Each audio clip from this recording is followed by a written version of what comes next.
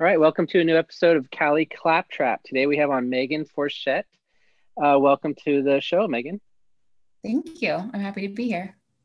Awesome. I found Megan on Instagram. Her name on Instagram is the Traveling Tarot. She describes herself as an intuitive, a psychic, and diviner.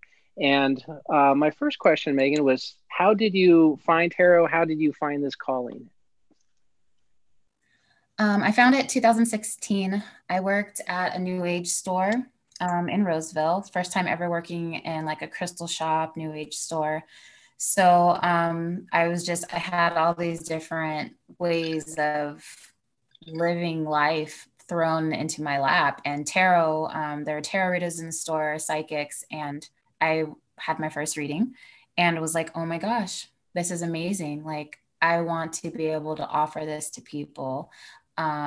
Like, it's so in depth, it's so organic, it's so like powerful. I want to be able to facilitate that. And I bought my first tarot deck and signed up for a class, and it did not happen like that. I couldn't read the cards. I was studying and it just was not clicking. I was like, it doesn't make sense. Like, where are you guys seeing these things? So fast forward a couple years, I slowly stopped using that deck and just drifted from tarot. And in 2018, I was gifted a completely different deck from a friend of mine. And all of a sudden, I could just read them. All of a Hmm. sudden, it all made sense. And it was so clear that I doubted it for like a year. I was like, oh, I mean, friends, I know you, I know your life. Like, I'm just picking things that are just buried in the recesses of my mind. And it wasn't until a few friends of mine were really pushing me, like, no, you should read for strangers. Like, you need to read for people. And when I did, the same thing. Everyone was like, wow, you don't know me. I don't know you. And you just explained my life, my situation. You brought me so much clarity. Like, thank you. And I was just baffled, like so grateful, but baffled. Mm-hmm. And here we are 2 years. Cool. Your video kind of have has frozen on me, but your audio, oh, you're back on the video.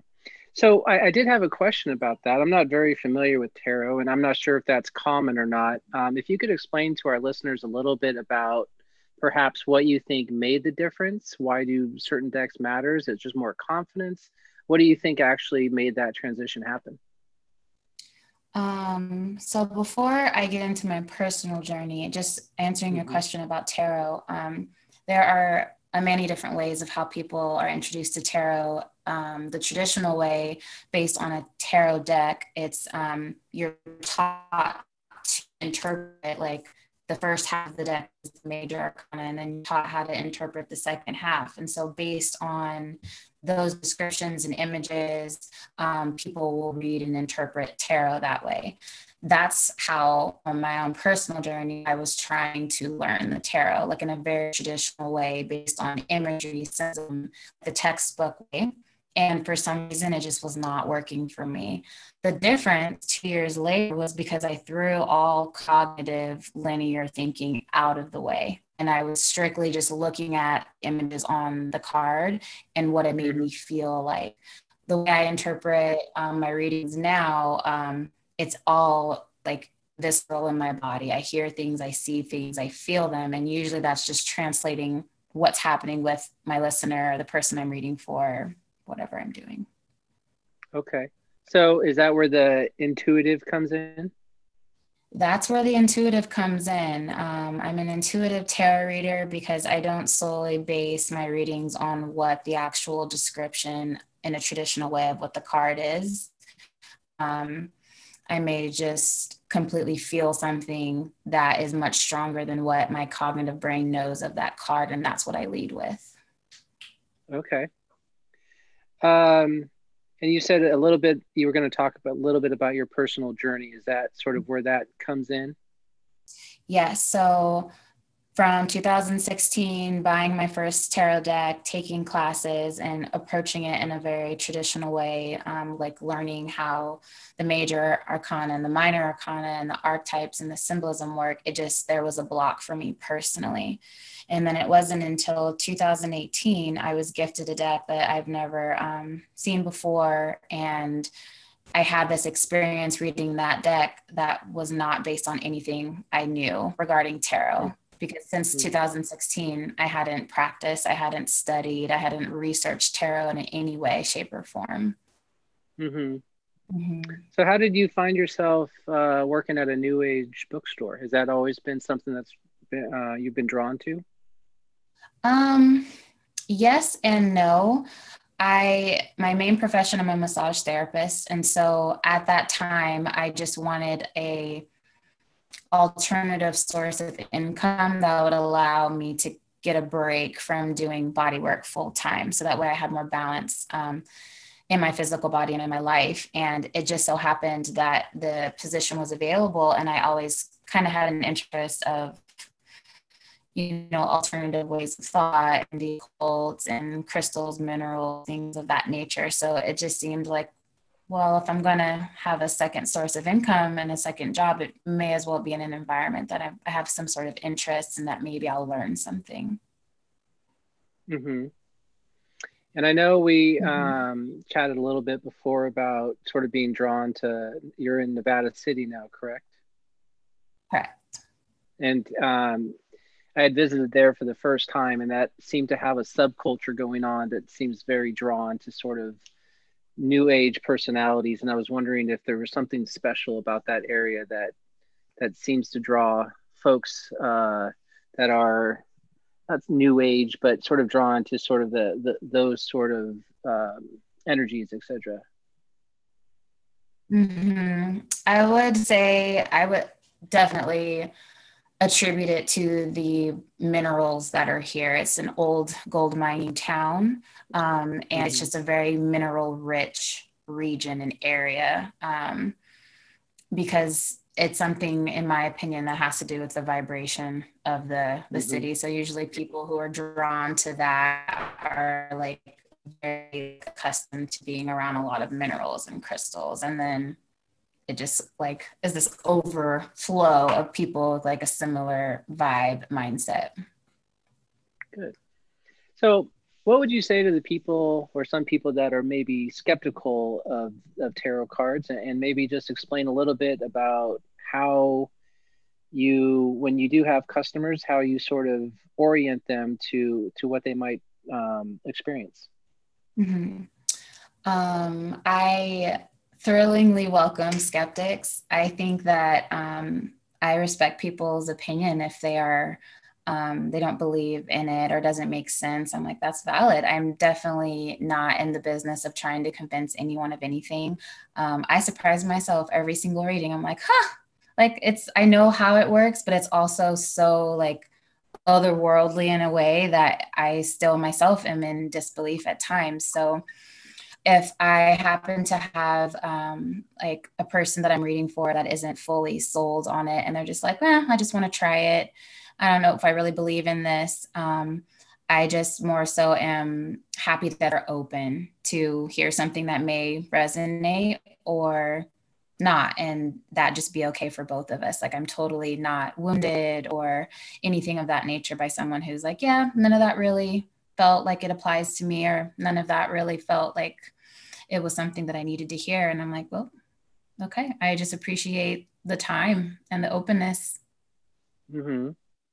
And how many cards are in a deck of tarot? 78. 78. And have you like read a lot of the history, or do you know a lot about sort of how that all, I don't know a lot of the history of the tarot, and I was just sort of curious if being a tarot card reader, if that's something you have to really dive into. Mm-hmm. For me, since I was not traditionally taught, I don't know much of it. I know that like around maybe like 1600, 1700 in Italy, a lot of the images that are shown on like the Rider-Waite, which is like the most traditional tarot deck most people know, are from that time period. A lot of the symbolism and the colors that were used.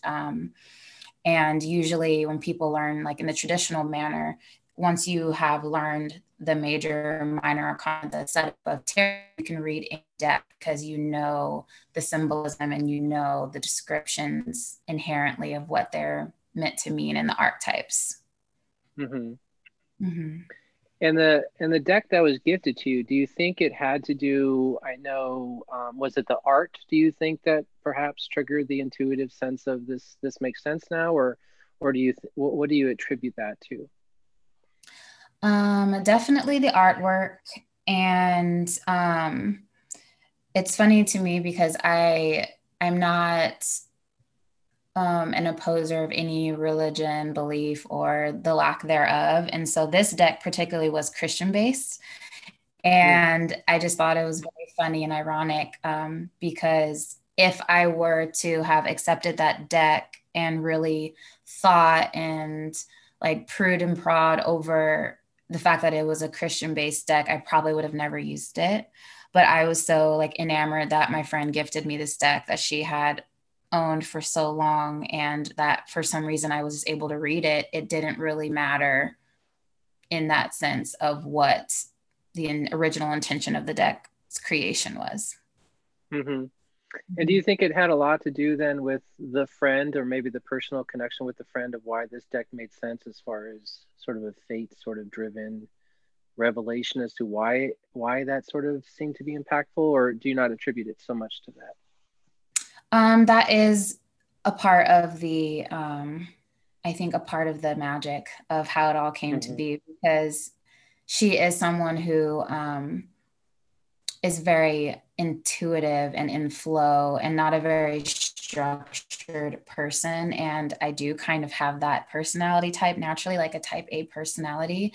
And so Mm-hmm. she was kind of the forerunner in me embodying that myself. And in embodying it, I was able to read cards in a way that was way more profound than if I were to flip through and learn by the book. For me personally, for Mm-hmm. other people, that's how they learned and they're amazing readers. But for me, Yeah. that just was a strong suit. Okay. So when you do a live reading can you remind me what days on Instagram you do the live reading? Every Monday and every Thursday, I do a live energy report. Okay. So the energy report, are you doing tarot at that time, or is that something completely different? I use tarot cards and I use oracle cards. So it's usually a blend. I have been going back and forth if I was going to take tarot reader out of my description of things, but most people, it's easier to associate in a broad spectrum of what I do with that title there. Mm-hmm. Because sometimes I will use just plainly an oracle deck, which is not the major, minor arcana. It's not 78 cards. It could be any number of cards, and it's a more broad reading system. And I recently added diviner and psychic into my description because divining, I can use dice. Like I can give a full reading with someone using playing dice or a playing deck of cards, or I can go around and pick up like random things outside and I can read with that as well. And then the psychic is just all of the different things I hear, see, and feel during a reading, whether I'm using tarot, oracle cards, or whatever. Okay. Um, I think it was on one of the videos I was watching too. Were you also kind of recalling like the dream you had from the night before and sort of calling into perhaps the symbolism of some of the?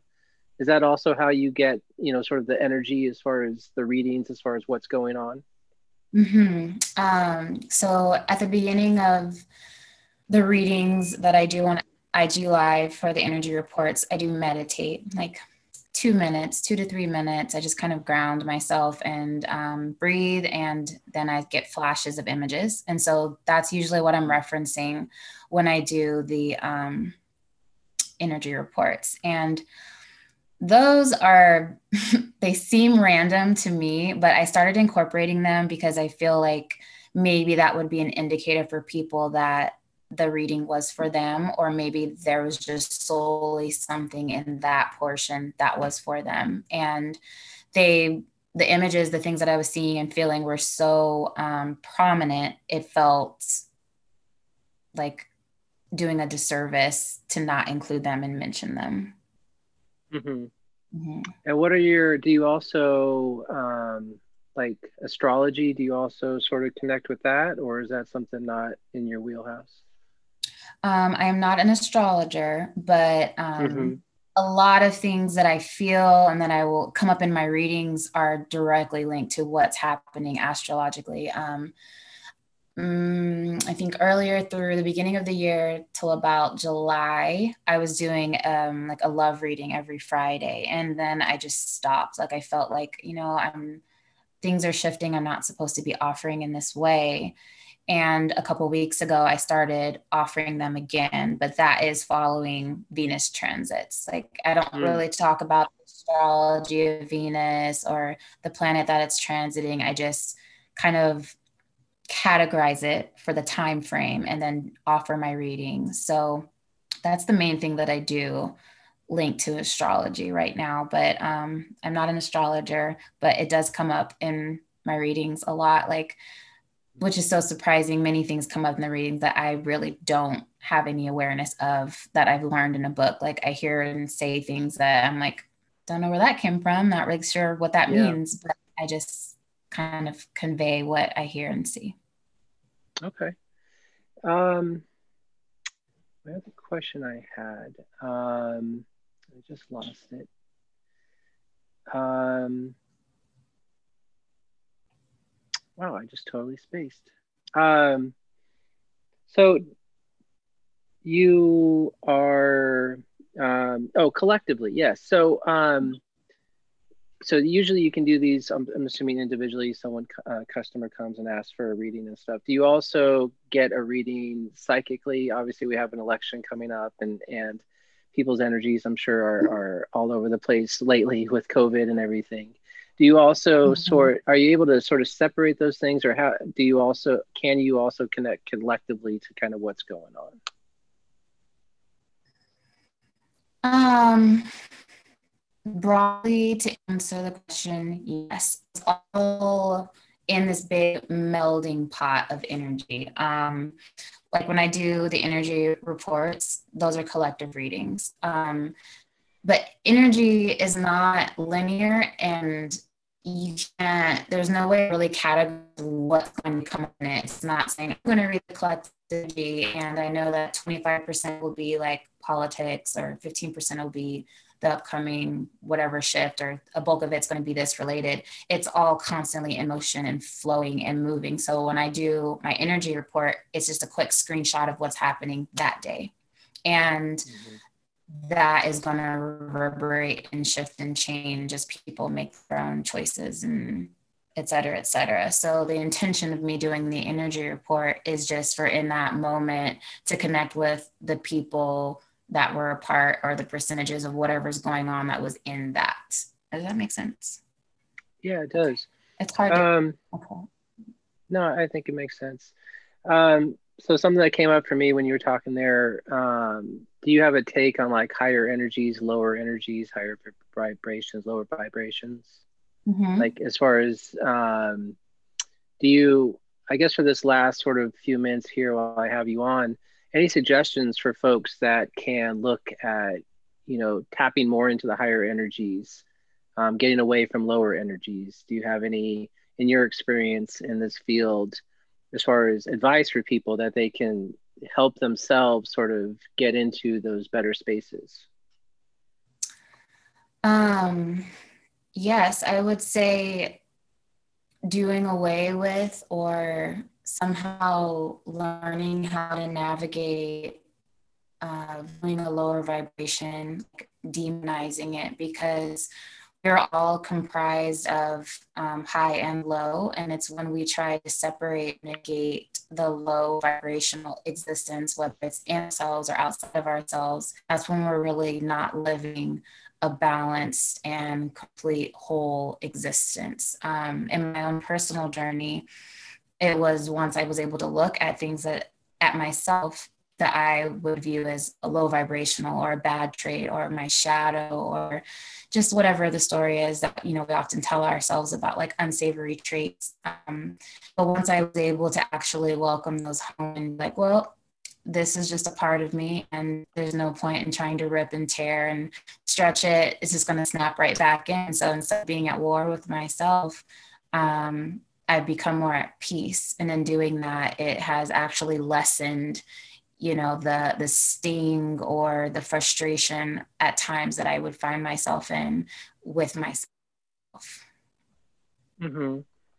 And what sort of some big picture questions, I guess. What do you see as your own mission in life?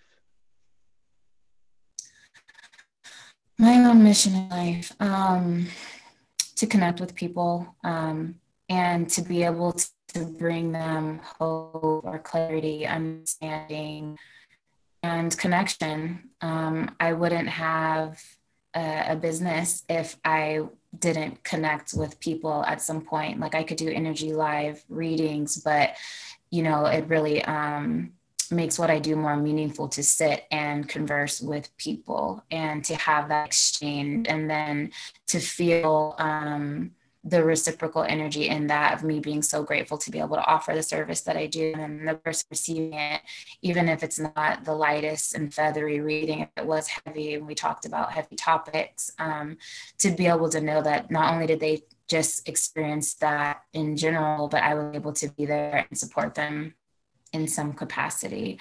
So my mission is to do that, connect with people, and allow the reminder that we're in this together and not separate to be the main driving force. Awesome.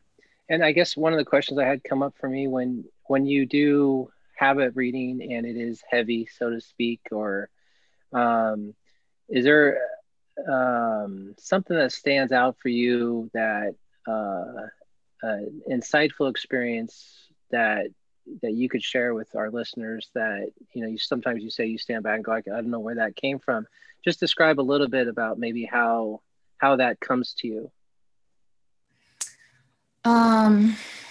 It comes in all different shapes, sizes, and forms. Sometimes I'll hear I'll hear a word, and if I hear a word, if I see something, if I feel something in my body, my first inclination is usually like, oh, I don't want to say that. Like, I don't want to say that. And I've listened to it, and when I say it, usually that's when a person on the receiving end has the biggest aha, like, oh my God, like I can't believe you said that, like, and ... how it resonates and connects into either the main reason why we were having the reading or just a very important topic that needed to be highlighted or discussed or uncovered. But it was not very comfortable for me when that level of intuition started happening, because I did want to be delivering good news and happy news and enlightening, but I realized in doing my own work, again, with the high vibrational, low vibrational energy, that we are comprised of both. And so it was kind of naive of me to think that that wouldn't also happen in the readings, that I needed to touch on also the low vibrational energies that I were feeling, or the darker, heavier topics, so that that could be welcomed in and navigated through. Mm-hmm. I guess my final question is, this podcast for me is to talk with people that I find inspiring and are doing good in the world. My question is, what advice do you have for people that are skeptical of energy readings, etc.? What advice do you have to them to be open to sort of the magic and the experiences that people can get from this experience? Just to be curious. And if you can't put a stamp of linear thought or validation or scientific proof on it, allowing yourself just to be curious for the sake of curiosity, because it's in that space where we can really be surprised, or even just able to look at like getting a tarot reading or an oracle reading that you don't truly believe in, at least having the the curiosity leading the way, it allows it to be at least a impactful experience to look back on in that way. Awesome. And Megan, if you don't mind sharing again, where can our listeners find you? They can find me on Instagram at the.traveling.tarot, and traveling has 2 L's. Awesome. Well, Megan, thank you so much for being on today's podcast and sharing your experience with us. Thank you. I really appreciate you asking me. Awesome. Thank you.